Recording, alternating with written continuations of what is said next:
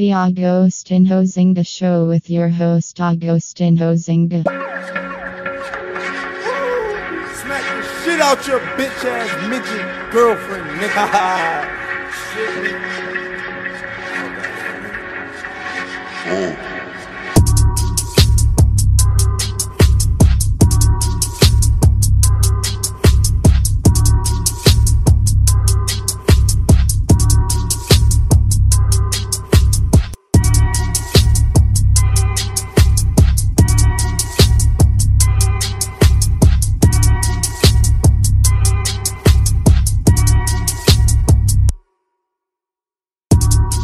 And welcome back to the Agostinho Zinga Show with your host Agostinho Zinga, and this is episode number 580.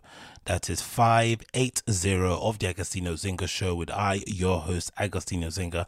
Hope you're doing fine wherever this podcast may find you. I hope you are doing fine. How am I? Pretty good. Not gonna lie. Full of water, full of hope, full of pending prosperity, and just loving every single moment of the day so far. You know, a couple of breaks, a couple of working hard sessions, a couple of workouts, a couple of runs here and there, and it's a wonder what that can do to the mind, body and spirit. And here I am once again with a blockbuster show for you today. Where have I been? What have I been up to? So, first things first, to get out of the way, I've just come back from a pretty decent and quite invigorating night, helping out a friend for an event called Breaking Free, by a friend that I've known for many years, maybe going on to 2 decades now, Lingo. Somebody I kind of, met on the scene when I was first coming up, maybe around 1948 time. So that was a very long time ago. I'm going to say it's close to 2 decades. And he's now doing this thing where, together with his artistic collaborator Jorge, they're together working on this amazing project where essentially he does a bit of music, the guy does a bit of painting, and they kind of merge and blend each other's practices into one piece. So it's a performance piece, it's clothing, it's NFTs, it's all this good stuff. And he put together a panel talking about breaking free, within a fashion sense, and I was chosen to be the moderator, which I was pretty chuffed at, to be honest. To get asked to do those kind of things, it's a bit of a two-edged sword. On one side, I just don't like to go outside and meet new people. I tend to be a bit of a hermit in that way, and just try and do as much as I can at home, and just try and do things on my own by myself. But sometimes it's good to socialize and get out there. And this evening, or the evening just gone, was definitely a reminder to me in general that the promise I made to myself this year, that I would be a little bit more forthcoming when it comes to meeting up with old friends, when it comes to just putting myself out there and being a little bit more, I wouldn't say upfront, but just being a little bit more boisterous with the thing, especially post Virgil death. I think that's one thing that kind of struck home with me, was that, even though it was really shocking and really kind of sad when he did pass, the really oddly comforting thing about it, especially from a fan's point of view, especially someone just kind of followed his career from the onset going forward and had a brief chance to work with him for a little bit, or work with him on a project for a little bit. It was really cool to see that essentially his memory would always last, because he's left so many impressions on people, whether it's products, whether it's activations, whether it's media, whether it's design languages, whether it's like color tones and shades of color, whether it's color palettes, whether it's applications, whether it's fonts, whether it's quotation marks. He's already left his imprint, and I feel like every time you see a product that he's designed, your heart kind of smiles, right? It's a kind of little weird thing you do. Oh, you know what I mean? You remember, oh, that sick guy did that. So for me, I was thinking, you know what? He was able to accomplish all of that in a relatively short time. Maybe from age 35 to 45, he went absolutely ham in terms of how much stuff that he did. But one thing you have to give the guy credit for was that he put everything out. It didn't matter what it was, how minute, how insignificant, he always put it out. And I think Kanye does the same thing too, in terms of always trying to ship and produce things so they're ready to be able to be consumed by your customers, or consumed by the public, or, if you're going to sell them, maybe bought by the customer. So this is something that I've kind of purposely decided to kind of adopt as a way to maybe honor his legacy and be like, you know what, I need to be more forthcoming. I need to be more out there. I need to put myself out there, and I also just need to be participating in stuff a little bit more and stop kind of hiding away in my little hut and doing things on my own. And this was the first kind of occasion I did so, and I have to be honest, it was really nice to be around other creative people who are striving in their own disciplines, their own practices, to do the thing that they want to do, you know, every day, basically career-wise, right? They're basically all trying to figure it out. Some are maybe further along than others. Some are just starting. Some maybe have achieved their goals, whatever it may be. But it's just nice to be around that energy, and then to see other people also just supporting for the sake of it. To see other people just there for the free drinks, whatever. All that energy was cool to be around. I'm not gonna lie. And the moderating thing also I really enjoyed. You know, thinking of the questions, knowing when to tell people to hurry up and all that stuff is really awkward, but I tried my best and hopefully that went okay. But it was a really, really fun evening, I have to be honest, and it was really invigorating. I think I mentioned it when I was there, but it was similar to when, you remember when you bump into an old friend, someone you haven't seen in ages, somebody that you know maybe from school times, so they know you intimately, they know the real you, not the scene you, not the one that you reinvented yourself when you went to university. No, they know you, and you bump into them again, and especially if you're cool and you have the greatest conversation, right, the greatest chat, you can't believe why you haven't kept in contact, but you know why, because life got in the way. It is what it is. But every time you see each other, it's like the first day you saw each other, or it's like, it's like back then when you were together all the time. And then when you go home, you're like skipping down the street, you've got a glow around you because you've met somebody that kind of knows you for who you are. You don't have to pretend, you have to act a certain way.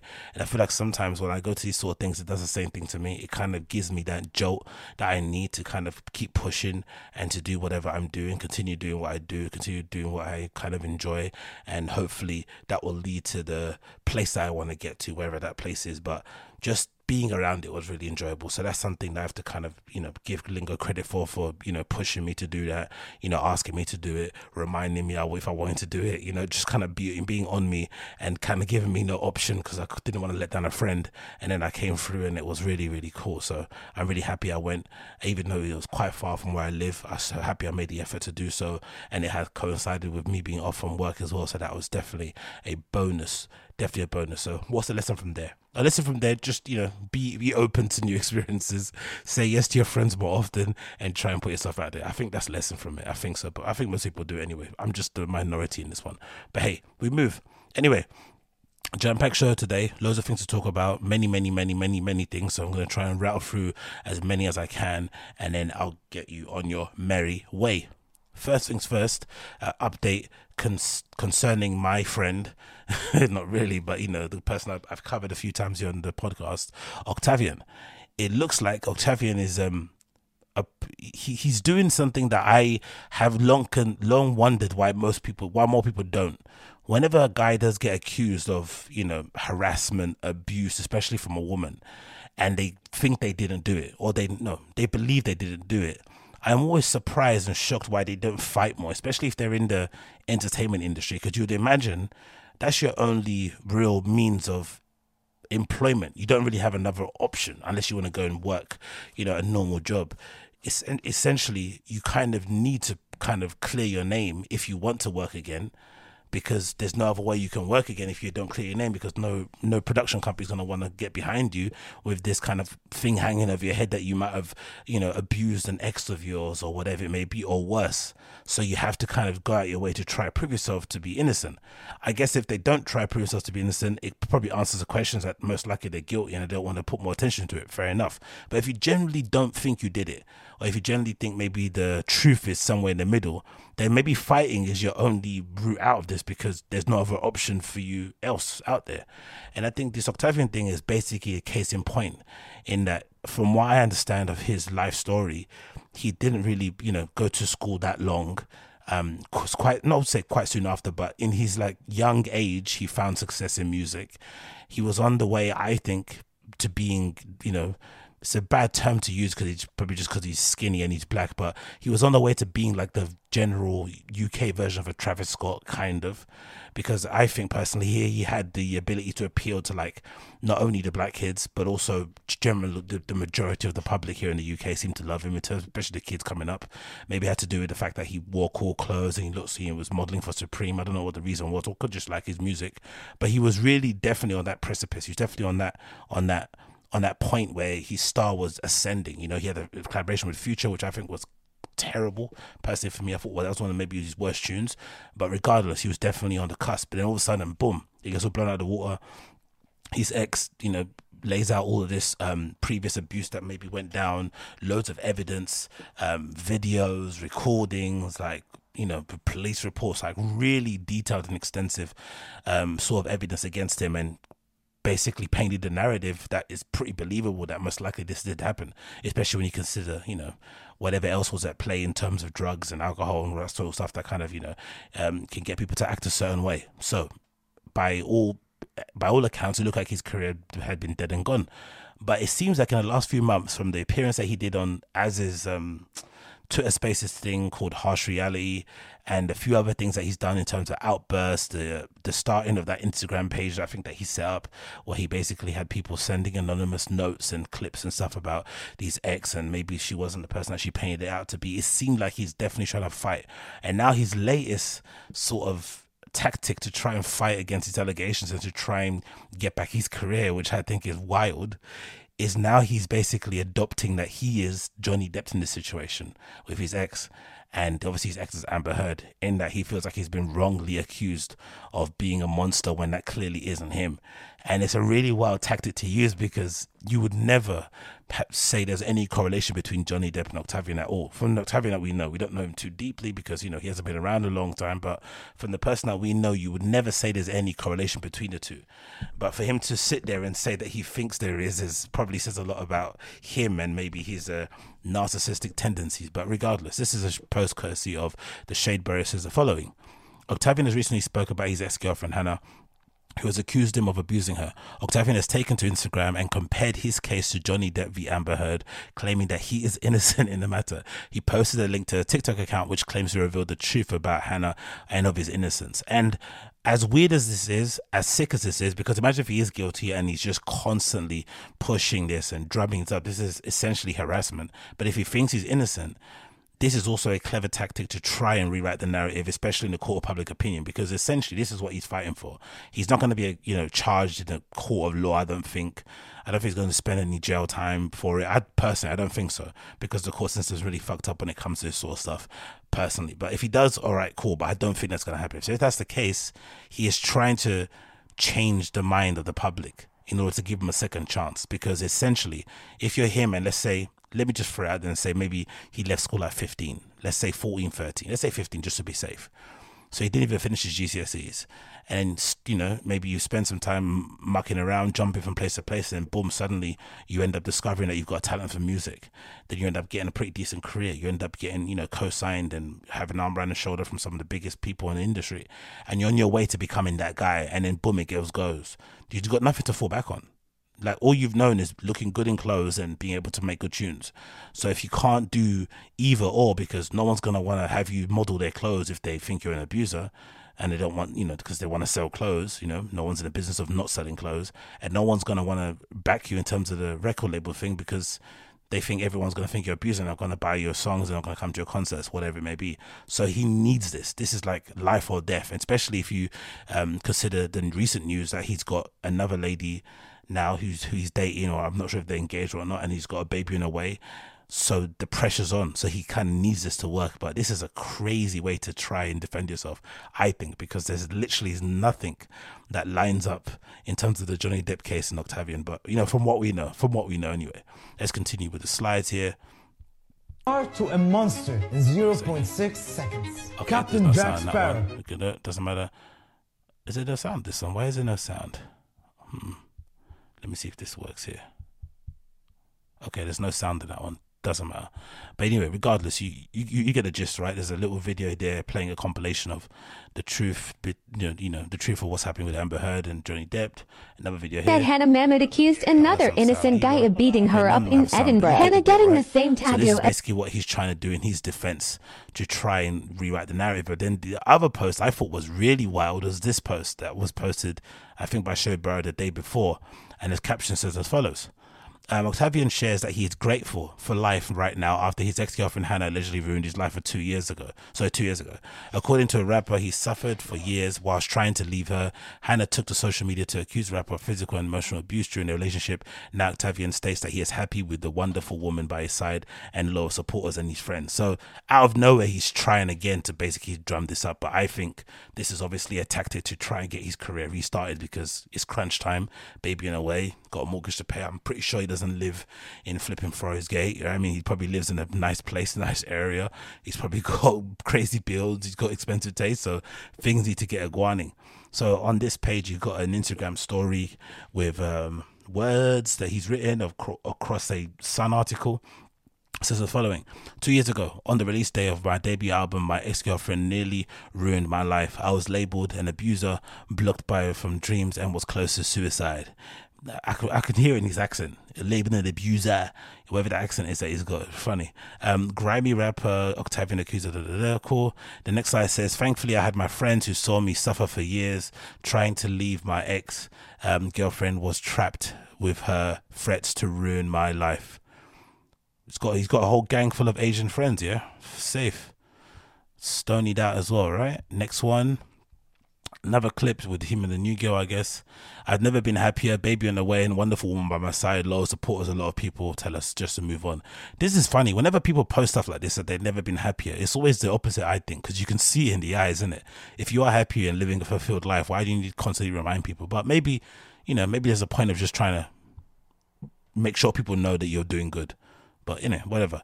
Another slide here says, but then we got bombarded after 2 years with messages like this about a dog that I bought for my money raised. Oh, this guy in his English language, man. Anyway, and then there's messages, I guess, from Hannah fans telling him to give the dog back. All because of my ex, please understand, enough is enough. And then the next slide, we have... honestly, okay, I'm not going to read the whole thing, but this is a text from 2020. I'm assuming one of them texting the other, but just in general, the tactic of trying to now paint himself to be the victim is interesting. Hannah getting the same tattoo as Octavian the 28th of August too. She has nothing else to fall back on in terms of making money and providing for his family. And if that's the case, then, try to do this thing. But if anything, this could dramatically backfire. More information can come out, more damning information, and then then what do you do from then on? But I still think, even though this is quite heinous, a part of me still thinks I would like to live in a society or an industry where you do this madness. Imagine if you actually did it and the industry doesn't try and block you. So none of this record labels dropping you and stuff, it's a nonsense, because it's not like he's the first person to allegedly abuse his spouse. Right? I mean, there's plenty of people in the music industry now who have deals, who are on world tours, who have beat and abused their partners in past, or done some heinous stuff in their previous lives to becoming musicians. The fact that you can have your career kind of upended underneath that is a bit, I don't know, I'm a little bit dubious on that one, or skeptical on that being a reason to not have a career. But I would like to live in a world where society where you do that madness and then it's the fans that decide. So if the fans stop buying your tickets, if the fans stop downloading your album, if they stop coming to your shows, they stop buying your merch, then the record label, if they want, because essentially you're costing them money, can drop you. But this idea that they block you in terms of they drop you, no one wants to represent you, they stop you from being on playlists, all this kind of stuff, I think this blackballing is really weird. This moral blackballing is really weird, because people only have morals for certain things. You can get punished for, in certain sectors of the of the workplace, you can get punished for maybe being too much on the whole Free Palestine thing, right? But then another side, if you put the Ukrainian flag next to your name, it's lauded. So the morals and the principles and the politics and all this kind of stuff, like, it kind of depends on who the person is, what the situation is. And I don't like that. I would like it to all be based on the fans, based on the customers. If they decide that they don't want you anymore and they want to cancel you, cool. But I don't think industry should. That's just my weird, controversial opinion on that one. I always get a little bit queasy when I see industries coming out together and one by one taking people's accounts down, banning them. It's like, no. Let the people decide. If they all want to turn their back and not listen to you, then that is what it is. But don't, force us to turn our back and then kick the person out. That's just too much for me personally. But I do think there's correlation in these put into himself between him and Johnny Depp, Octavian, is legitimately batshit insane. Probably is the only tactic he's got now left to try and paint. If you're being accused of something and you don't have any other recourse, the only thing you can do is point back the other person and say, no, you did it. Do you know what I mean? Kind of playground sort of stuff. But this is an insane defense because, Octavian, number one, is not as beloved as Johnny Depp, so he's not going to get any of that grace. And this is clearly from the evidence that we've seen. If you're being charitable to him, you'd say it's a toxic relationship. So if it was toxic, you would say it takes two to tango. And definitely both of them were at fault. Now, if you talk to the girl, she would definitely tell you Octavian was more at fault. But for him to say he was entirely the victim is insane. It's not the same as Johnny Depp at all. But anyway, what do I know? Maybe you guys disagree. Let me know in the comments down below if you think any different. I'd love to hear your thoughts. Then, next on the list, we've got this clip here, courtesy again of Shadeborough, which I think is super cool because I think I was mentioning this before, prior, when I was talking about going to meet friends or something. I think I spoke about this before. But essentially, I've been, and I've always have been, very anti-birthdays, right? Very, very anti-birthdays, especially when you're like over the age of like 21. I feel people who do like birthday weeks, birthday months and stuff, you are completely R-worded. I think it's real... It's the antithesis of flipping main character syndrome, and it's just really, really corny, really cringe, really embarrassing for people over the age of 21 to be going out of their way to be celebrating their birthday, to be reminding people that it's their birthday. Treat me nice because it's my birthday. Like, get a life, grow up. Do you know what I mean? It's flipping redacted. But I'm also honest enough to know that maybe the reason why I've felt that way is because I've never really had good birthdays growing up. So I kind of maybe have created this kind of position to stand on so I don't feel let down if no one comes and turns up to mine or no one wishes me anything, because I never did and I never really got presents or anything. But one of the good memories I do remember from birthdays from when I was really young and a tiny period of time when I used to go to church. When I was really young, I remember my parents always taking me to McDonald's, right? You go to McDonald's, you get the Happy Meal, or the older you got, maybe one day you'd be allowed to get a normal meal, like a main one. It'd be like the adults maybe like, oh my God, wow, you got a chicken legend. It felt like a double-decker bus, how big it was compared to the McDonald's meal. And then for a small period of time when I was going to church, my parents did this really sick thing where they'd give me money to take my friends out. And I think that was the time when Nando's was first starting here in the UK, and it wasn't as crap as it is now. And it was definitely something that people thought it was a treat. So I'd go out my way to pick some friends that I would obviously hang out with in church, and I'd take them to Nando's, and I'd just like invite them for a meal, and that would be the way to celebrate my birthday. And it was cool because at the time, if I'm not mistaken, the kind of thing that everyone did around that church was that if it was your birthday, you would basically invite people you told them to come and eat with you at some fancy restaurant, but you won't, it's basically you pay for yourself, which obviously immediately alienated out some people who just didn't have the money to pay for it or just couldn't bother to go. But the fact that I was willing to be like, hey, I like you, you're one of my good friends, I want you to celebrate this day with me, come, and you're paying for these munches, was really sick, because it was a way to kind of like celebrate your birthday with other people involved. It wasn't just about you, it was about, everyone celebrating together. And I loved it. I think it was absolutely sick. And that was the only way, if I was going to celebrate birthdays nowadays, what I would do going forward. It wouldn't be about me. It would be about, hey, let me get my closest friends together. Let's go out somewhere and eat. Let's go away on a trip. Let's go see this concert, whatever it may be. And I thought this clip, courtesy of Shadeborough, was a really cool example of it. And this is says the following. This lady decided to spoil her friends for her birthday and celebrate in style. She landed in the villa. She handled the villa, the private chef, and told her friends just to book a flight and enjoy. Residents, would you do this for your birthday? So I think it's pretty cool. Hopefully it's not copyrighted music. Is it copyrighted music? Okay, so for my birthday, I asked my girls to book their flights only. I covered the cost. Okay, whatever. The villa, private chef, transport to and from the airport, drinks, anything think of. It was a surprise to them. But anyway, regardless, the video's playing. There's just a montage of girls in some fancy villa somewhere. There's drinks being prepared. There's a swimming pool. There's loads of creep girls. There's a chef there preparing the food. It's all being laid out, a massive spread. It all looks absolutely banging, and it looks like legitimately one of the best holidays they're probably ever going to have in trip. Something that they're going to remember forever and ever and ever. And I'm wondering, why don't more people do this? If you really want to embrace your main character syndrome and you really want to make it all about you, and they've got these amazing drone shots over the villa. Oh my God, they look incredible. So they even got someone to do to capture the whole trip itself. So it looks absolutely incredible from the outside, right? I don't understand. If you really want to be main character and you really want to indulge yourself, right? Why don't you just do something like this? Because then what you have is effectively, if you really want to get granular about this, right? This is kind of gross to say, but effectively what you've got is how many girls is there? It looks like there's about 6, right? You essentially got 6 different people sharing the fact that you took them all out on this amazing trip for your birthday. So 6 different people with their own, followers, spreading it to their followers, essentially, putting it out there for you. So this is the textbook definition of like organic flipping engagement, right? And organic virality or whatever, to go viral like organically. This is basically the way you do it, and that's why I probably got picked up by a page like Salehe Bembury in the first place. Everyone kind of putting it out and bigging it up. So it's a weird time we live in. People want to celebrate their birthdays. They want you to wish them happy birthday a minute or a second past 12. They want you to celebrate the day, the week, the month, sometimes a half of the year. But then they also don't want to indulge people in it to kind of celebrate it with them. Like, you don't see that energy. There's no energy of like, hey, it's my birthday, come out, let me take you for a drink, come out, let's get wasted or something. It's always like, no, I'm gonna go to this swanky place, you better also come in this swanky place and spend 100 quid on a couple fish sticks or whatever it may be. Whereas this is a much better way to actually include your actual friends. So I wonder why that is. Why don't more people who are down to celebrate their birthdays do stuff like this?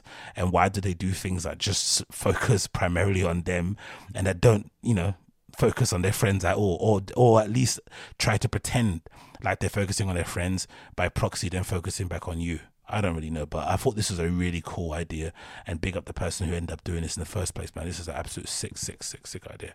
I love it. Okay, moving on. What else is on here? This is a clip. Is this a clip? Yes, this is a clip. Why isn't none of this playing? Why can't I hear any of this stuff? It's just so weird. We're at the table. The sound isn't working at all for me today. I wonder why that is. Hold on 1 second. Let me see. If I do the headphones normal, does it work? Okay. So now it's working. Cool. Let me put this back on and see if this works now. You're at a restaurant. Oh my God. Okay, there we go. It's working now. Cool. So another clip. This is courtesy again for Salehe Bembury, and this is just a general comment to make about this, because I feel like it feels like it's a thing that only affects like black podcasts and content channels and YouTube channels and whatnot, but I definitely don't think it's the case. Maybe I'm not paying attention. But is it me, or am I the only person who's totally incredibly bored with these topics concerning relationships and dating and all that? And I think most of you are aware of the kind of conversations I talk about. When there are video clips going around, there's those fresh and fit guys that do the similar sort of thing where they just talk about, to get a girl, you need to have a certain tax bracket. If you're going on a first date, who pays? All these redundant, hacky, really base level, flipping infantile ways of looking at life on a constant basis is absolutely doing my nutting. This is another good example of it. This is again from Salehe Bembury, and it says as follows: residents, when you're on a date with your partner, do you prefer to sit opposite each other or next to your significant other? And this is a 1-minute clip, but I'm pretty sure this segment was probably more than 10 minutes, maybe even more than half an hour, talking about should you sit up opposite or across somebody. And it's it's opposite or next to somebody, and it's absolutely insane. I don't know why people care about this sort of stuff on a constant basis. Maybe it's just me and I'm just heartless and I don't really, I don't like joy or whatever it may be. Or maybe it's the fact that they don't really have anything else interesting to talk about. Or maybe it's a kind of, it's a direct reflection of the times we're living in now. Because life is so weird and because there's so many terrible things going on around the world, in order to kind of distract us from that sort of stuff, we just talk about these mundane topics in an effort to kind of distract us from the horrors that are going on in the world. Because if we try to think about it too much, it'll get us down, and the fact that we're powerless will probably get us to put us in even a worse bit of funk. And if we know anything from the pandemic, is that we don't want to waste time. So if we don't want to waste time, let's just at least talk about stuff that is going to at least bring a smile to our face and get us to share some personal experiences. Cool, whatever. But I still think it's lame. I still think it's tired. I still think it's boring, and I still think in general it legitimately, I think, rots your brain cells sitting there and debating, should you sit opposite somebody or next to somebody? Should you pay on the first date or should they pay? Or should you go halves? Should you open a door or should they open it themselves? Do you buy people gifts in order to exchange for sex? All this nonsense stuff. Like, really, are you guys thinking about this stuff every single day? Probably are. But anyway, let me play the clip and then you can have your own opinion. And we were at the table and we were sitting with our friends. And I do this thing where I like to sit right next to Tolly at a restaurant. Oh my God. Tolly starts asking all his friends, oh yeah, when you go restaurant, how do you guys sit? Do you not sit opposite each other? That's how you're meant to sit. Guys, when you go... Sits beside me. Guys, when you go restaurant with your partner, are you sitting opposite or side to side? Listen. I like side to side. I promise you 100% of... You know what? Put this on your story as well. I promise you 100% of people are going to be like opposite. Why though? Anyone that's side to side is a serial killer.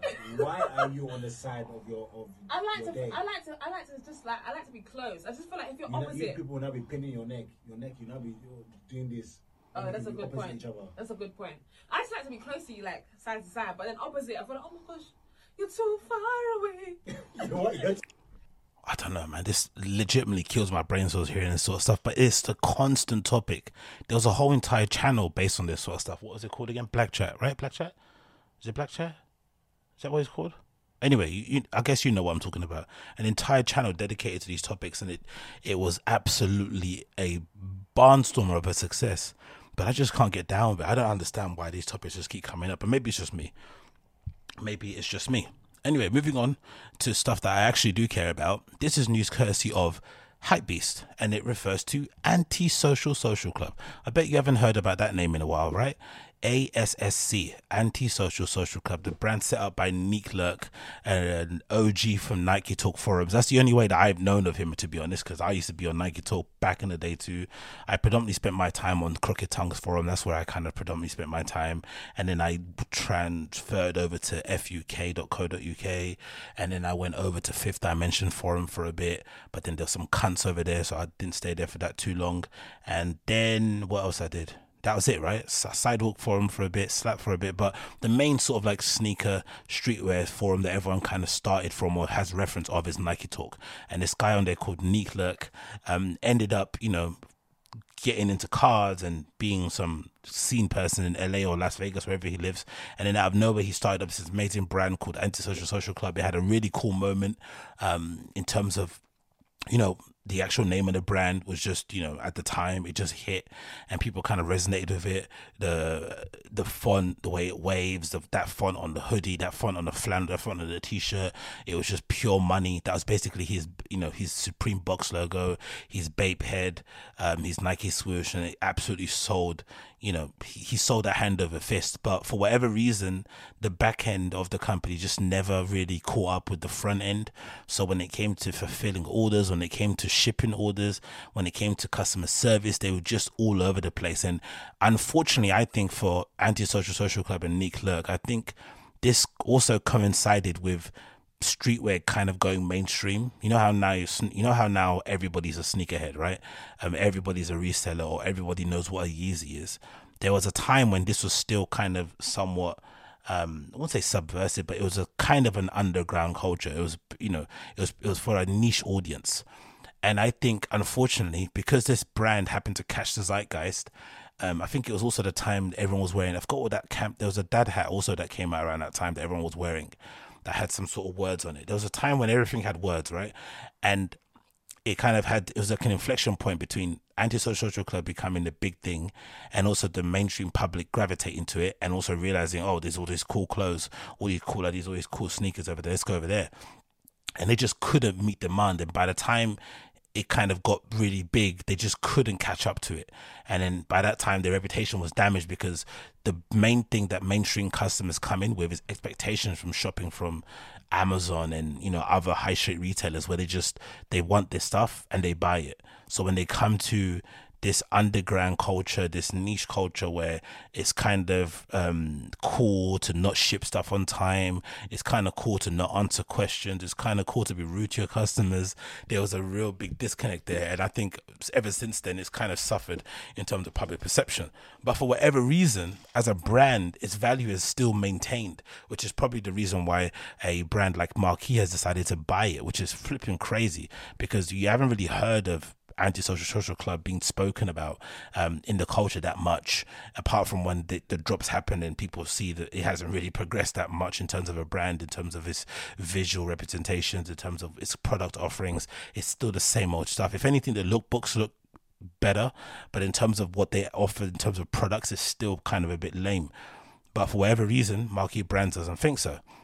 It says as follows: Antisocial Social Club, ASSC, has been acquired by Marquee Brands, the parent company of Ben Sherman, Martha Stewart's namesake brand, and various other lifestyle labels. As reported by Business of Fashion, the acquisition was confirmed early this morning for an undisclosed sum, so we're talking millions. Speaking to BOF, Marquee Brands Chief Executive Neil Fisk said, "Our plan is to let ASSC be ASSC, with no intent to change the brand DNA, values, or culture." Lie. Whenever you hear that, that's basically, we're going to give you time, maybe a year, maybe 2 years to do what you do. If we don't see the bottom line improvement, we're going to bring our people in to completely dilute it and ruin it. It happens every single time. This never works. From startups to fashion brands, to tech companies, to service companies, it all happens. Whenever they get absorbed by a big company, they always say the same thing: we're going to bring them in-house, give them access to all our resources, allow them to do what they do best, because that's where they're here. And then as soon as it starts to affect their bottom line, boom, they get their own people. You know, you basically get pushed out, or essentially, if you start a company and you now turn into an employee, you're definitely not going to be comfortable with it, because the whole reason why you started the company is because you're an entrepreneur. So they put you in a position where you have no other option but to quit, and then boom, it's over and it's done with. And then you're going to start seeing Antisocial Social Club sold on fucking it's in flipping TJ Maxx and stuff, and wherever it may be. Do you know what I mean? It continues. It was founded in 2015 by Nick Lurk, found fame among streetwear community at the time when Supreme was in its element, sitting alongside the Ultra Boost hype, a love for anything Kanye West touched, and Drake's Hotline Bling. Despite its appeal bolstered logo, Ace fell short when it came to delivering on his collections. Literally, unheard of delivery tactics, or a lack thereof, meant that those who bought Antisocial Social Club had to wait months to get their order, at the time owing over 1,000 people their merchandise. But again, I just want to know, how can a brand that clearly has a complicated relationship with their customers and clearly has a very inconsistent way of fulfilling orders, how can they still remain valuable enough for a brand to acquire them? I guess the reason why it would be is because of their customers, right? It's not because of the brand, it's because of who they have in terms of customers. So if you're Marquee, you want to start appealing to a younger audience, or you want to start appealing to an audience that has more disposable or income that they're willing to, they have disposable income that they're willing to spend on stuff. So you want to increase that, you want more, and you're going to hope in a weird way, because salespeople and brand people are strange. They think somehow that they can get the Antisocial Club customer to come into Marquee and then start buying their other brands that exist under their umbrella. It doesn't really make any sense, but I guess that's part of the allure that they're trying to, that's part of the dream that they have, right, in terms of buying or acquiring Antisocial Social Club. Because on paper, it doesn't make any sense. On paper, it's like this company was probably going to fizzle out and die eventually, or maybe not. I don't know how much he spends in making the stuff and how much he makes or whatever it may be. According to the website, I just checked it earlier, everything is sold out. So business is booming over there. Everything is sold out on the website of antisocialclub.com. So maybe it's still going well, but I just wonder how they're able to hold their value, considering that clearly public perception has shifted. Clearly maybe the business isn't where it should be. But I guess if you're a big multi-brand conglomerate like Marquee, you probably got the people in place who can definitely crack the whip and get that brand into shape very, very sharpish. It's probably not that hard to do. I can definitely imagine it. But yeah, big up Neek. He's probably cashed out in a big way. Will he be turning up to Marquee Brands offices and working out of there? Will he end up just abandoning it and maybe spilling the beans in some rant soon? Probably, who knows? But regardless, it's cool to see him get a big check, a big payday off the back of it. And hopefully he can go on to do other cool things. Next on the list, we got news here courtesy of RA, and it features Nina Kraviz, somebody I've spoken about a few times here, especially concerning what's been happening with the war in Ukraine, with obviously Russia's invasion of Ukraine and all the horrible things that's been happening as the fallout of that. We're now in the third month or something going on. Hundreds of lives have been lost, maybe even thousands by this point. And yeah, it's just a terrible, terrible situation. And it feels like, for whatever reason, Nina Kraviz is bearing an, I think, unfair brunt of this situation. Even though I understand where it's coming from, I think this headline is a little bit excessive. What's going on and why this is happening, it just feels a bit bizarre to me. But anyway, it continues. Nina Kraviz won't play 3 up-and-coming festivals in Europe and the USA. The Crave in The Hague, Movement Detroit, and Dortmund's Polar Wissen have published statements confirming the news. So there she is.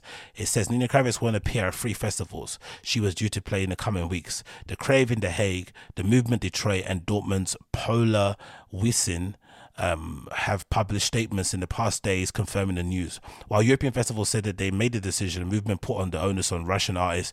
None of them provided a reason. Okay, so one festival is saying that she doesn't want to go, and 2 of the others are saying that they the one that pulled out. I think the truth lies somewhere in the middle. She probably decided she doesn't want to go, and the festivals, in an effort to kind of, get some public love and to make themselves look like the good guy, they decided to come out and say, hey, we decided to pull out of it too, which is a bit slimy, but it is what it is. The news arrived after Kraviz posted a statement clarifying her position on the war in Ukraine and addressing her perceived silence. She has come under fierce criticism for some corners of the scene. I'm a musician and was never involved in supporting politicians or political parties, she wrote. Part of the criticism around Kraviz's perceived silence was based on her assumption that she still lives in Berlin, where freedom of speech is protected. Though she has lived in Berlin, in 2018 piece in Interview magazine, she said she was based in Moscow. Kraviz and the Trips Bandcamp pages also say Moscow, as do the titles of several live streams recorded during the COVID-19 pandemic. People are going in terms of analyzing and detailing all this stuff. Kraviz's statement has referenced the recent split between her label Trip and Clone Distribution. In Clone's statement published the day before, Kraviz found the surge said the decision was partly motivated by Kraviz's pro-Putin views and her CCCP and USSR sentiments.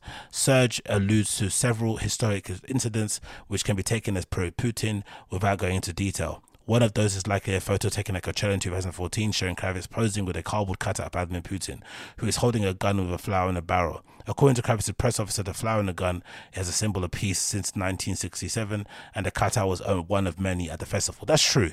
You can't start pinning stuff happening in 2014 because that's like the Trump stuff. Do you remember all rappers were obsessed with Donald Trump? Then he becomes president and everyone realizes what a piece of shit he is, and they suddenly want to delete the fact that he was the person that everyone referenced in tracks and raps and stuff. People wanted to pose with him in pictures. Do you know what I mean? He was a bit of a cartoon figure that people kind of wanted to align themselves with, but then when they saw the actual real man in charge with some power, they realized how dangerous he could be.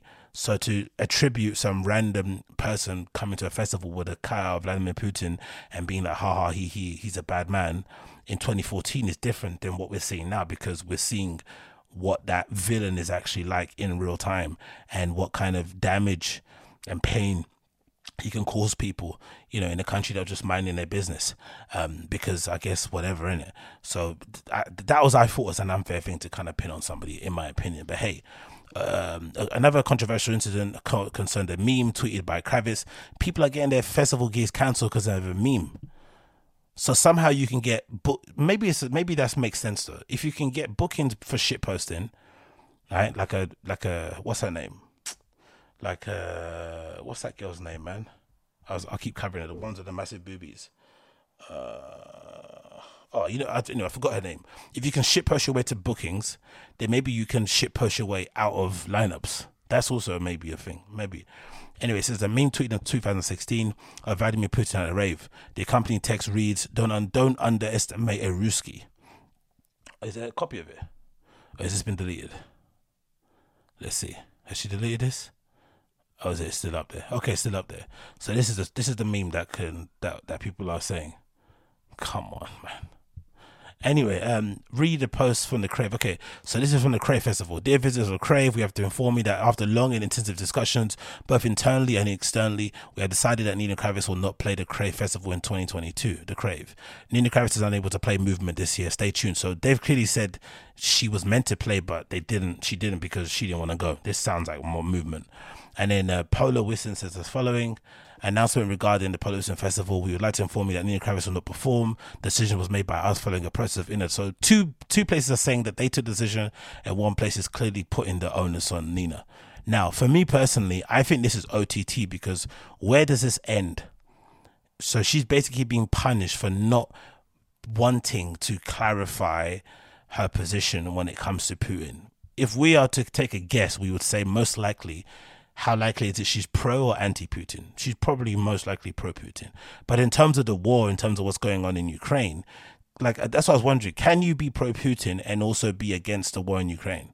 Or the invasion, the illegal invasion of Russia into Ukraine? Probably can. Obviously, it doesn't make any sense because they're both intrinsically connected. But if you wanted to play those semantic games, you probably could somehow trick your brain into believing that although you're pro-Putin and you think that he is, the last bastion of trying to preserve the sovereignty of the USSR or whatever nonsense that you're thinking, you can't get away from the blood that's being spilled in Ukraine at the moment. The family's been absolutely torn apart. The untold misery that's been brought upon those citizens, right, for no fault of their own. But then if you decide to say, I'm going to be apolitical and I'm not going to talk about politics at all, regardless of what's happening in my country or the places I'm associated with, should you also be punished for that also? Because that's what I feel like she's kind of doing. She's basically saying, hey, I just don't want to talk about this for whatever reason. It's annoying. It's going to be frustrating, especially if you're a fan of hers and you're seeing what's going on there and you want to make a stand. But is that enough to cancel somebody and basically take away their livelihood? I don't think so, personally, especially when you think about the dance music scene and you think about the amount of legitimate abusers out there who have been able to get away with it, who've been able to still succeed, who've been able to kind of dust themselves off and carry on, even though they've left a trail of victims in their wake. And no, it doesn't feel like there was the same level of uproar and scrutiny being placed on them as is with this case.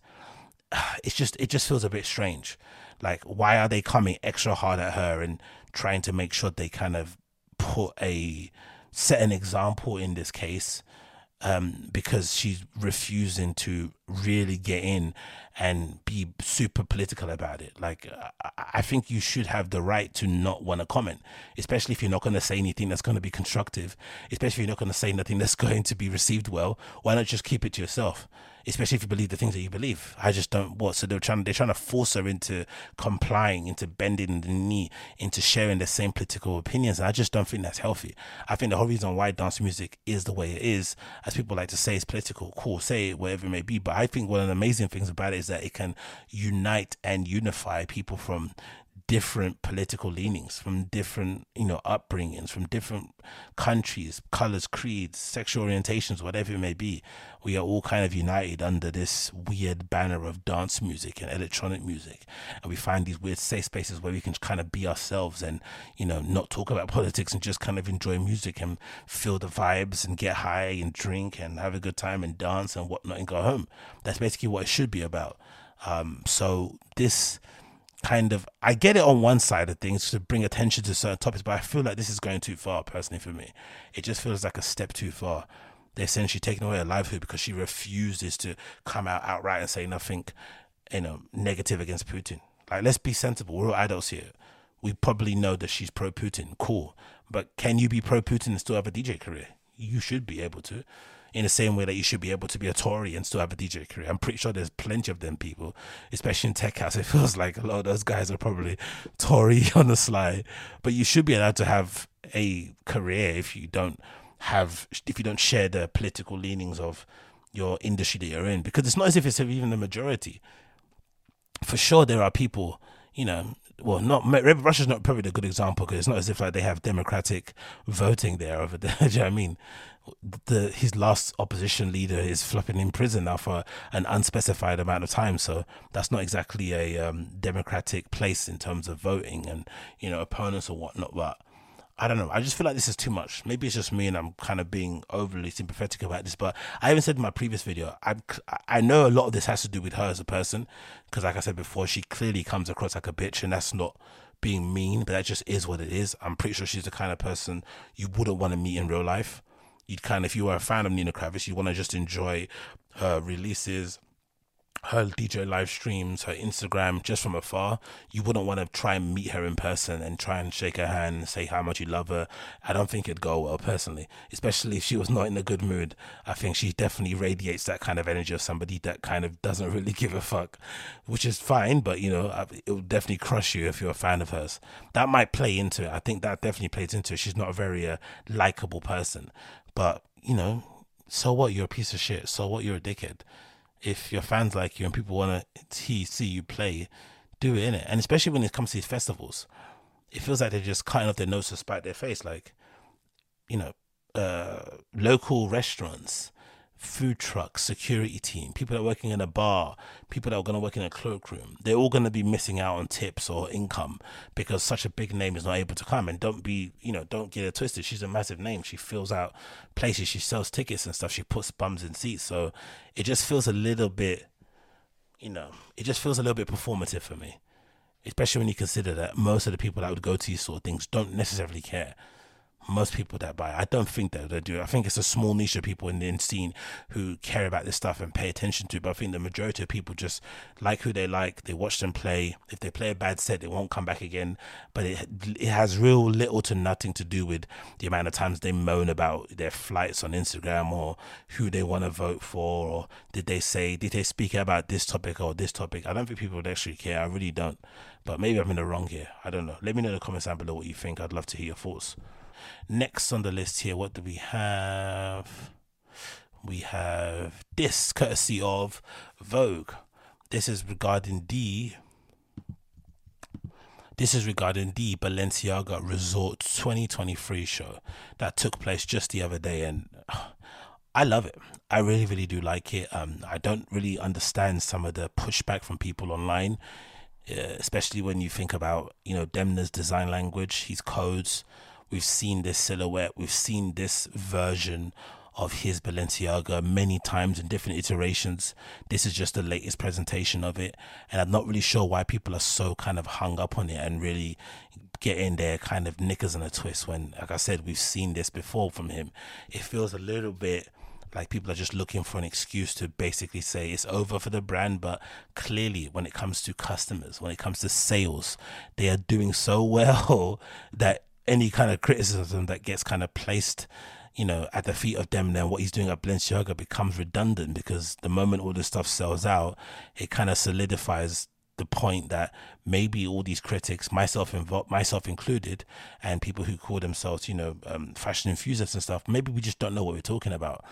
And I wonder why that is, why there seems to be a real disconnect between what we think is good and what the customers think is good. But for whatever reason, these brands, it's not as if like Balenciaga's lame. It's still cool, but for some reason it appeals to us in terms of the niche of people who give a shit about fashion. But it also, for some reason, sells with the general public. The amount of people in my area who I see wear those sock Balenciaga runners, some are probably fake, I'd assume, but just I think, even fakes are a really good really good indication of how popular your product is. So I think as a designer, if you see your stuff getting faked, you should be over the moon, because that means it's definitely resonated with people, because it's got to a point where people can't buy it retail because it's sold out. So they're now making fakes to fulfill demand. So the amount of fake Balenciaga sock runners I've seen in my area is definitely a clear example of just how successful and how far-reaching their design language has been to the general public. And I really always try and wonder, I wonder how that happens. How do you make a brand, especially a fashion brand, that's both cool and also is able to appeal to the mainstream audience? How does that happen? Because I know it happens a lot with streetwear brands. The obvious example being Supreme. It feels like every season they're battling, they're kind of having a tug of war between satisfying their kind of general public consumer and also kind of keep making sure that they keep the core skateboarding streetwear guy happy. And they seem to always nail it.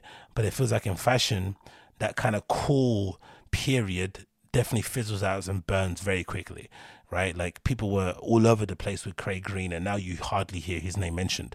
He's one example that I was kind of say, and then it kind of goes mass market, and then it kind of dies on the field there. But I think what Demna does at Balenciaga, just the fact that he presents for this collection a GIMP mask on the runway. Don't get me wrong, it's a resort collection, so maybe the relevance of it isn't as high as maybe doing it, you know, on the main collection runway at Paris Fashion Week or whatnot. But the fact that he's able to bring such subversive, underground, almost deviant kind of things into the mainstream, such as a GIMP mask and latex gloves, is just everything to me, especially for my kind of interest in terms of being into dance music, in terms of being to alternative culture, in terms of having interests that lie within that Central Europe, Eastern Europe kind of vibe. This is something I definitely kind of resonate with and definitely connect with 100%, 1,000,000%. It's definitely something that I would look at and be really interested in wearing, or something that I definitely look at and be interested in just kind of, you know, just taking in. Do you know what I mean? All of it. It absolutely looks fantastic. And I just couldn't understand some of the pushback that people had against it. It really was bizarre to watch it in real time. It really, really, really was. I didn't understand it in the slightest. But maybe this is just more so an indication of maybe Balenciaga fatigue. That might be the thing. It might be just fatigue about the brand and seeing the shape again. But you don't seem to, I don't know why, but for every reason, maybe it's just a favoritism thing. I don't see the timeline having the same reaction when it comes to what flipping Alessandro Michele is doing at Gucci. It seems like he's basically doing the same thing, his version, basically a refinement. So essentially what Rick Owens does every collection. He refines his silhouettes and his shapes every single season, but it's not like he's coming out there with an entirely different thing. It's just a kind of a continued conversation every single season. But for some reason, it's okay for him to do it at Gucci, and no one really bats an eyelid. But the moment Demna does it, it's all of a sudden a problem, and I don't really understand why that is. It might be, come to think of it, it might be like a residue of people not thinking he is the guy since Vetements. Right? People maybe were always skeptical of the guy and thought maybe he's a bit overrated. So maybe this is the one chance to kind of prove it on the big stage, because people maybe feel like there's no real progression from this kind of look 12, from what this is no progression from look 12. There's no progression from this look 12 from what he was doing previously at Vetements. Maybe that's what people think.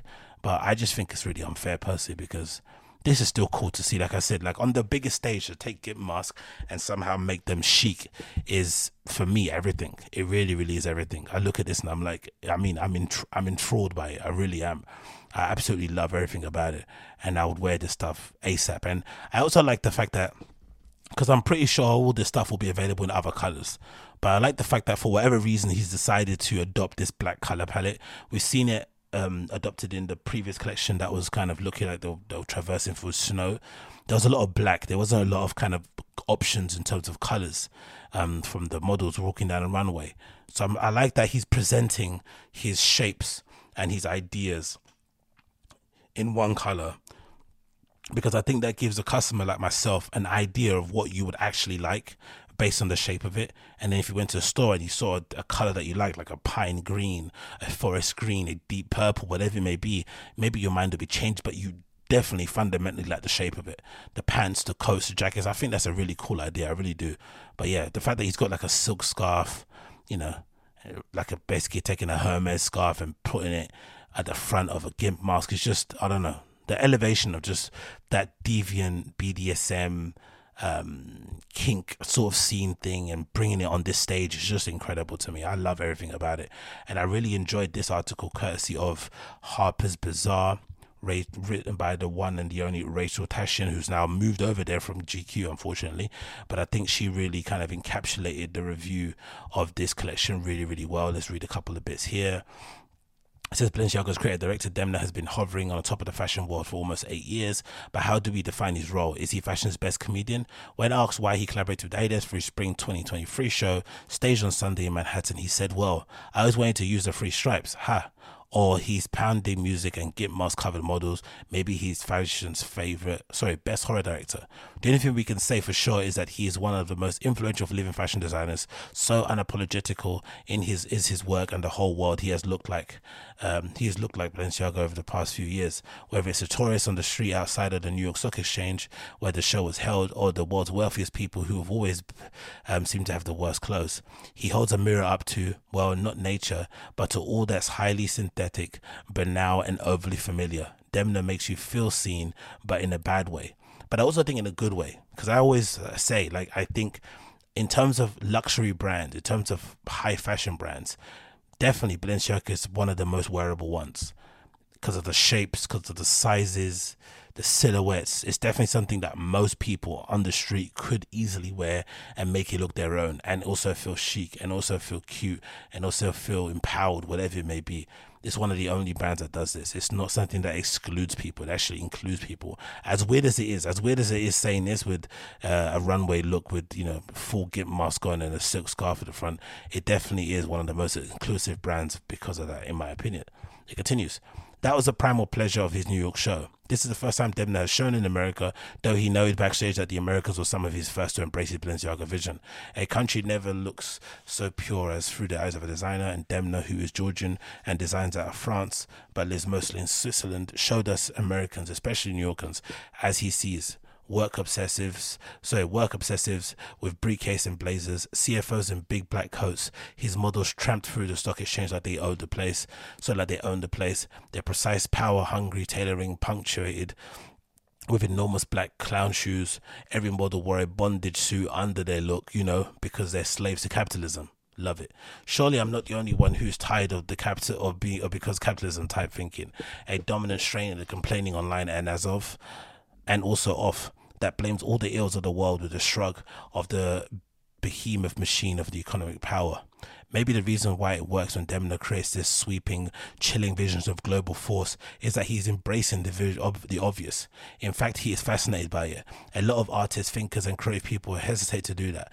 As weird as Balenciaga is, Demna has propelled the brand to its perch of influence by embracing things so plain and simple and ubiquitous that it seems that we see them anew. Kim Kardashian, celebrity divorces, The Simpsons, and now America. And I love it. Honestly, I really do think he's one of the important designers out there. I really do. I'm really, really a big fan of him.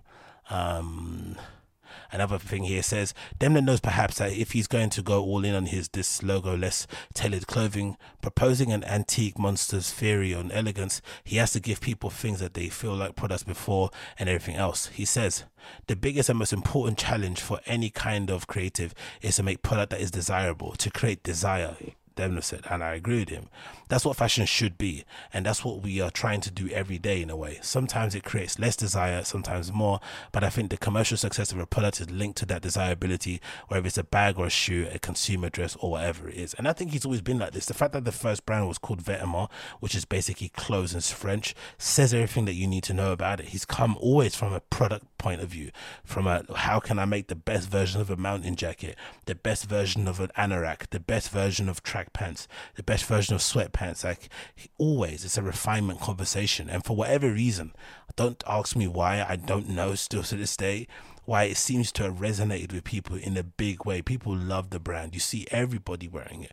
It doesn't matter if they're hipsters, if they're fashion people, if they're just a general public who just want to have something chic that can kind of maybe cover the majority of their body and they can wear something else underneath. But whatever it may be, it's definitely been something that he's made way more desirable than it maybe has been in yesteryears, and I definitely think he deserves some credit for it. So I'm a big fan of the collection. I loved everything in it. I can't lie, and I would wear the majority of it personally. Easily wear the majority of it, especially on my trips to Berlin and stuff. Like, why not? Imagine rocking up to flipping Berghain wearing this. Look 40. Come on, man. Come on, man. Don't play with me. Don't play with me. Anyways, moving on. I'm really surprised about this. So this says the following. Klarna lays off 10% of his workforce, which is weird. It says Sweden's payment giant Klarna is going to cut hundreds of jobs in the coming days. Today's news comes as a few days after Wall Street Journal reported that the company was going to cut its valuation in order to raise fresh capital. The company currently employs 7,000 people. Cutting 10% of the workforce would mean that 700 people lose their jobs at the fintech company. It will potentially affect all domains and offices around the world. Imagine you're being in that 10%, and imagine you're not in the 10%. Oof. I am no stranger to sharing good and bad news. However, today is the hardest one to date, said Klarna co-founder and CEO Sebastian, whatever that name is. He wrote in a message shared with his employees. As much as we may like to be the case, Klarna does not exist in a bubble. However, over the coming days, some employees in Europe will be asked to leave the company in exchange for severance pay. Some employees outside of Europe will have to leave the company, but the process of impacted employees will look different depending on where you work. The company doesn't name a single reason for the layoffs. Instead, the founder lists different macro and geopolitical factors that have led to today's difficult decision. He says, when we set out our business plans in 2022, in the autumn of last year, it was a very different world than the one we're in today. Since then, we have seen a tragic, uncertain, unnecessary war in Ukraine unfold, a shift in consumer sentiment, and a steep increase in inflation and highly volatile stock market and likely recession. It saddens me to say that as a result of this, approximately 10% of our colleagues and our friends across the domains will be impacted. Last year, and Klarna raised more than 630 million last year only. Klarna currently works with 400,000 merchants around the world. The company's flagship product is a payment feature that lets you buy something now and pay later in multiple installments. Maybe I'm naive, but I'm really shocked this didn't take off and become more successful. They spent a lot of money advertising it. I do remember it coming into my line of sight because of the collaboration that they did with A$AP Rocky. Buy now, pay later kind of clothing was funny because A$AP never does that. He either buys all this stuff outright or he gets sent in for free. So the fact that they were using him to promote it was hilarious. But I guess because he's the fashion guy, maybe it made sense to align with him. But I thought the idea from it was pretty solid, especially in a world where people are a bit more conscious of sustainability or whatnot. Maybe the idea of kind of investing, because you're kind of investing long term into these products you're buying, whether it's a coat, a jacket, or just a t-shirt. The fact that you're doing it on layaway, it's kind of like you kind of investing in it for the long term and basically committing that you're going to keep this and not probably flip it because you spent 6 months paying for it. So that's one thing. And it's just kind of maybe slows down people's purchasing decisions or whatever it may be. But I just thought the idea was cool. It somewhat is, a way to democratize fashion. It gets people from all walks of life to be able to acquire these things that they probably just fantasize about or just look at stuff via online and on magazines but can never touch it. You get to put it in their hands, and maybe that will then go to it will then become a longer relationship. Maybe sometime in the future, after a person's bought from Klarna on the layaway, they might get to a point where in their life where they can go out and buy a flipping Acne jacket for full retail. Who knows? So I'm really surprised this didn't take off. But I'd imagine, like what the CEO says, everything going on in the world right now is having some adverse effects on real people. And it's weird because, especially when you're younger, you don't necessarily think all these things can affect your everyday. But because it's all happening at the same time, in kind of a short period of time without any breaks and time to kind of gather ourselves, it felt like we were just in a proper global pandemic. And now all of a sudden we're all basically having to deal with the fallout with what's happening with the war in Ukraine. And it's just awful. It's just awful. I really do feel for the people that are getting let go in this case, especially when you think about how much it was probably celebrated in-house that they got that 639 million pounds raised, or dollars raised. So now all of a sudden, a year later, they're having to lay off 700 employees. It continues. Over the years, Klarna has expanded to other markets, launched new products. It offers a shopping app so that you can manage your payments, save items for later, track deliveries, and more. In some markets, the company also offers a payment card that you can control from app. It's interesting that all these things are different products. Just these features they add. The fact that you can manage all your payments is a different product. So this is where it becomes a bit fugazi, the whole startup setting up a company thing. You can basically dupe, it feels like, your founders into believing that you've got all these different, what they call in business, verticals, when really it's just a feature that should already be there. Why can't you manage your payments anyway? Why is saving items for later such a big deal? Tracking deliveries, come on. That's a flipping, that's a new product. Tracking your deliveries. It continues. In Europe, Klarna operates as a regulated bank. Customers can open a bank account with Klarna and use the service to earn interest with fixed term saving plans. This way, the company can raise deposits from retail investors directly. And yeah, if the Wall Street Journal report is correct, Klarna is thinking about cutting its valuation to a low 30 billion range post-money valuation so that it can raise more money. That process may have had an impact on the current state of affairs at Klarna, with some employees losing their job as a result. Unfortunately for Klarna and employees, the company hasn't said who will be affected by the job cuts. Calendar invites were sent over the last 2 days. In consideration of the privacy and the people affected by these changes, we ask that everyone work from home this week. Imagine that email coming into your inbox, man. And then the other thing that's really, really sad about this is that it was a flipping pre-recorded video message. Maybe better than doing it on live stream, maybe, I don't know, but it's as follows. Where is it? Yeah, he delivered it in a pre-recorded video, talking about the shifting sentiment. Okay, so that's basically what I read before. Yeah. So can we see the actual video itself, or did somebody leak it or not? Or did he put it up on his site? Oh no, okay. It's listed on here. But yeah, I can only imagine what that feels like. I've got a funny story about Klarna. Klarna was actually one of the companies I actually applied to work at, and I got pretty far in the hiring process. This is one of the first times that I legitimately was heartbroken that I couldn't work somewhere, especially because I was unemployed for so long. And it was also a wake-up call in terms of how the job application process goes, because for whatever reason, every other job I've had so far, whenever someone asks you for references, it's always an indication that you're going to get it. It's like the final step. And usually, unless you're a flipping psycho, your references should be okay enough to pass on, and then you're more than likely going to get an offer the next day. But for whatever reason, this is one of the only jobs that I've ever had the only job I've applied at in Klarna, where they asked for references, and then a day later they said, yeah, we decided to go with somebody else. And I was like, what? Because already in my head I kind of had it, and I never like this. I'm always the kind of guy that has to see something in writing. I have to see it in black and white, touch it. I'm tangible. I don't dream too much, about fanciful things. I just do the work, and then I with intention, and then I hopefully would receive those results, but I'm not doing it dreaming or something that I haven't done. So I was really kind of dreaming that, oh yeah, I'm going to have this job, I'm going to be able to work here, do this, do that. And, it paid pretty well. It was a pretty cool rota. The company were doing cool, interesting things. I thought I aligned with it, and you get the call. Now you're not getting it. And you're like, wow. Heart was broken, especially again, like I said, it was during the pandemic where I was like struggling for work, and I was down to my last like pennies in terms of savings. So from when that happened, I was like, oh my days. So yeah, it doesn't bring me any pleasure to see that they're going through this, because I legitimately thought it was a good idea. There probably still is a good idea in it, in the fact that they're going to be able to raise those millions. But life comes at you fast, innit? Life does come at you fast. So yeah, thoughts and feelings go out to everybody affected with it out there at Klarna, and hopefully you guys land on your feet. Next on the list, what else we want to talk about here? Oh yeah, let's talk about this. So this is courtesy of,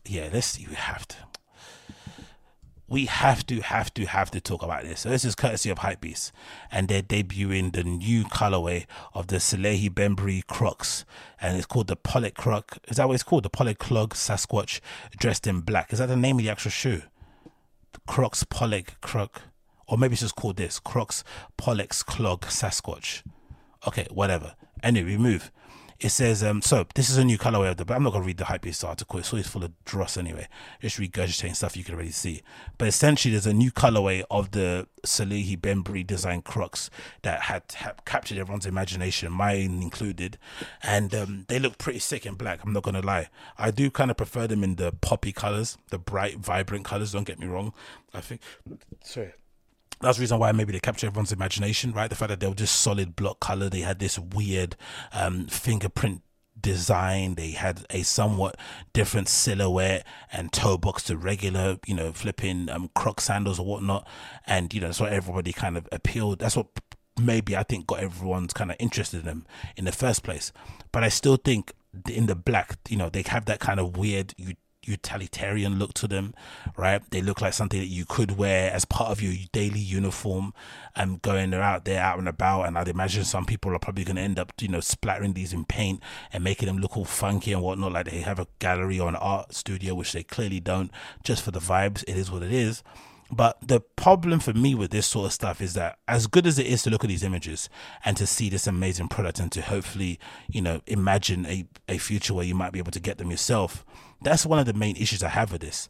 For whatever reason, Crocs have now become a thing that's, a footwear model that's kind of captured the public's attention. Everyone wants Crocs. Everyone loves Crocs. And these collaborations are basically riding the wave of that success or that hype or that attention. Or maybe you said the other way around. Maybe the collaborations have basically started the wave. Wherever it is, the fact that these collaborations are coming out thick and fast means that Crocs has definitely recognized that these are doing well. They've recognized that it's a win-win. You collaborate with a small brand, it reaches mass market, you sell it for the same price you sell your regular Crocs, and then Bob's your uncle, Granny's your aunt. Cool, it works. But for whatever reason, these Salehe Bembury Crocs were incredibly difficult to get. Every time I've seen these drop online, I've seen nothing but people on Twitter, especially sneaker Twitter, footwear Twitter, complaining and moaning that you can't get them. The back end of certain sites isn't working. And for whatever reason, it feels like they aren't fixing the problem. Now, maybe it's a calculated thing. And, the cynic in me will believe that maybe they're doing this on purpose to just drum up interest and they're not willing to fix the back end of purchasing sneakers. But this is just a common thing that's happening for years and years. It feels like ever since I've been queuing outside of Foot Patrol and queuing outside busy workshops and, Nike Town, whatever it may be, to get shoes, it's always been difficult. And it feels like even though nowadays sneakers have become mainstream and everybody's basically a sneakerhead, it feels like the process of buying stuff that you actually want or that people are trying to make you want by making it limited edition, making it desirable, linking up with a known person, whatever it may be, it's just more difficult now than ever to get a hold of these shoes because number one, the demand is crazy, and number two, the way of purchasing them, the back end, the retail platforms, the online shopping experience is so bad that I think for any sensible person who doesn't want to resell or who isn't that in love with sneakers, it only takes a couple of L's from sneakers for you to suddenly get disgruntled and to just not give a crap anymore, which I think is really dumb, because the whole reason why they're making these shoes is for you to get hyped on them so you can purchase them yourself. But I thought this interesting tidbit came out from Salehe Bembury, courtesy of an interview he did recently with Complex. I think might explain why he has such a laissez-faire attitude towards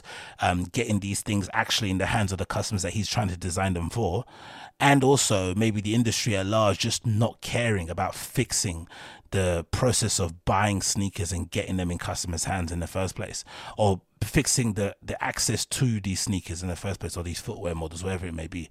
I thought his answer to this question was very telling in that.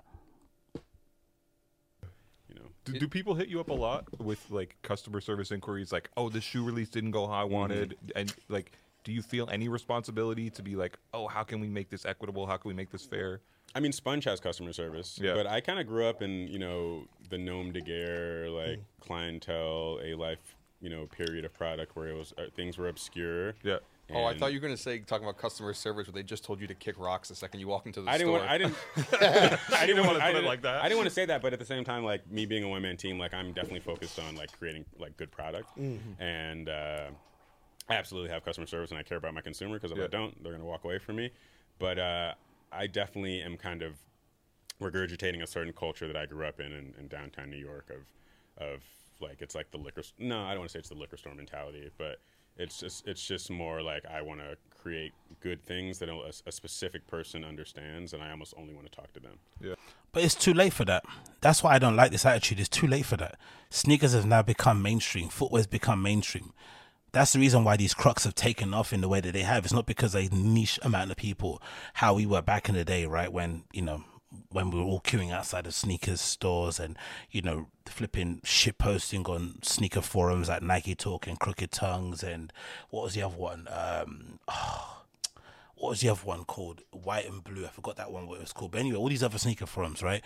That was a certain place in time, and for me personally, I have many bad experiences in those places, because a lot of those stores, especially growing up here in London, treated me like absolute crap at the beginning when I was trying to get into this stuff, because that was just the attitude around it, right? From skate stores to streetwear stores to fashion stores, they kind of gave you the cold shoulder, and after only spending an untold amount of money and going there time after time, they maybe kind of warmed up to your presence and maybe saw that you weren't a poser and then tried to treat you nice, which is a crazy shopping experience, but it kind of is what it is. But now that it's become mainstream and you have mums coming in and picking up sneakers for their sons and stuff, the fact that they can go into a shop and, you know, maybe come across a sales assistant that still kind of fantasizes about the old days of flipping Nom de Guerre store and A-Life on Rivington and stuff, and kind of want to give the mum the cold shoulder, or just be blasting flipping Black Sabbath on max volume when everyone's trying to shop and buy stuff. It's just absolutely insane.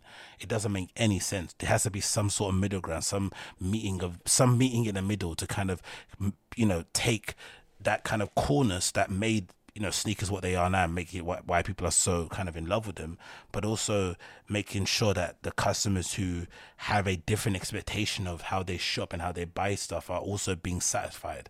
Because in general, I feel like overall, maybe it's unfair, but most people don't expect to go to sites and try to purchase something and have to have 7 different tabs open or access it through their phone or using VPNs or bots and stuff just to buy fucking Crocs. It's absolutely insane. And I feel like for whatever reason, the footwear industry, the streetwear industry in general, perpetuates this lie, this myth that for some reason nowadays, even though sneakers is a $1 billion industry, sneakers, $1 billion industry, everybody wants them, that somehow they can't make enough. Somehow they have to pretend everything's limited. Somehow they have to engineer artificial scarcity. Somehow they have to allow backdooring. Somehow look at flipping Marcus Jordan. He's a good example. He, you know, there's pretty much some strong evidence out there that he allegedly was backdooring his own shoes to sneaker resellers individually out from a hotel he was staying in or whatever it may be. Has he been punished or taken off the, you know, the flipping list of people to collaborate with? Probably not. But all of these heinous things are happening behind the scenes, and then you have this perpetual lie that they are now passing on to a young designer like him, Salehe Bembury, coming up, who's obviously now trying to write his own sort of story and set new trends and be able to inspire a whole new generation. And he's now kind of perpetuating this idea that, you know, yeah, it's nom de guerre, it's this old school streetwear vibe that I'm on, it's the flipping retail mafia, you know, you can't get this thing. It's like, no, bruv, you're designing Crocs.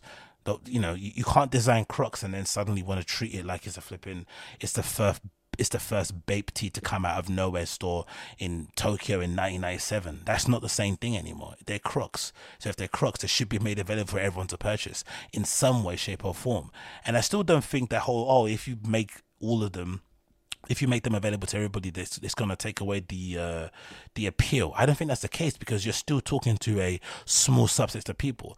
Not many people are going to be willing to go out, even if it's all in black, and wear Crocs in general, even if they look like this.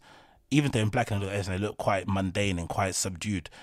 It's only a certain type of person who'd be willing to put on a shoe like this, like a foam runner, like this, like whatever it may be. So the fact that you are unwilling to make them available to everybody is really concerning. And the fact that they've adopted this idea that we're going to just artificially make it harder for you to buy them so that you can come and try again every time, and turning customers into flipping modern day crack addicts is absolutely heinous. I absolutely despise it. I despise everything about it, because like I said, sneaker industry is a multi-billion-dollar industry. There's enough shoes out there to supply demand, but they don't want to, and they just keep making people dance for their flipping shoes. And I just think it's demeaning. I think it lacks respect. It doesn't do anything to inspire or to basically push this thing forward. It feels like a cash grab after a cash grab after a cash grab. And the only people that win are the influencers, because they're the only people that seem to get every single pair that comes out. And then lucky customers here and there who maybe have a lucky day, like me, for instance.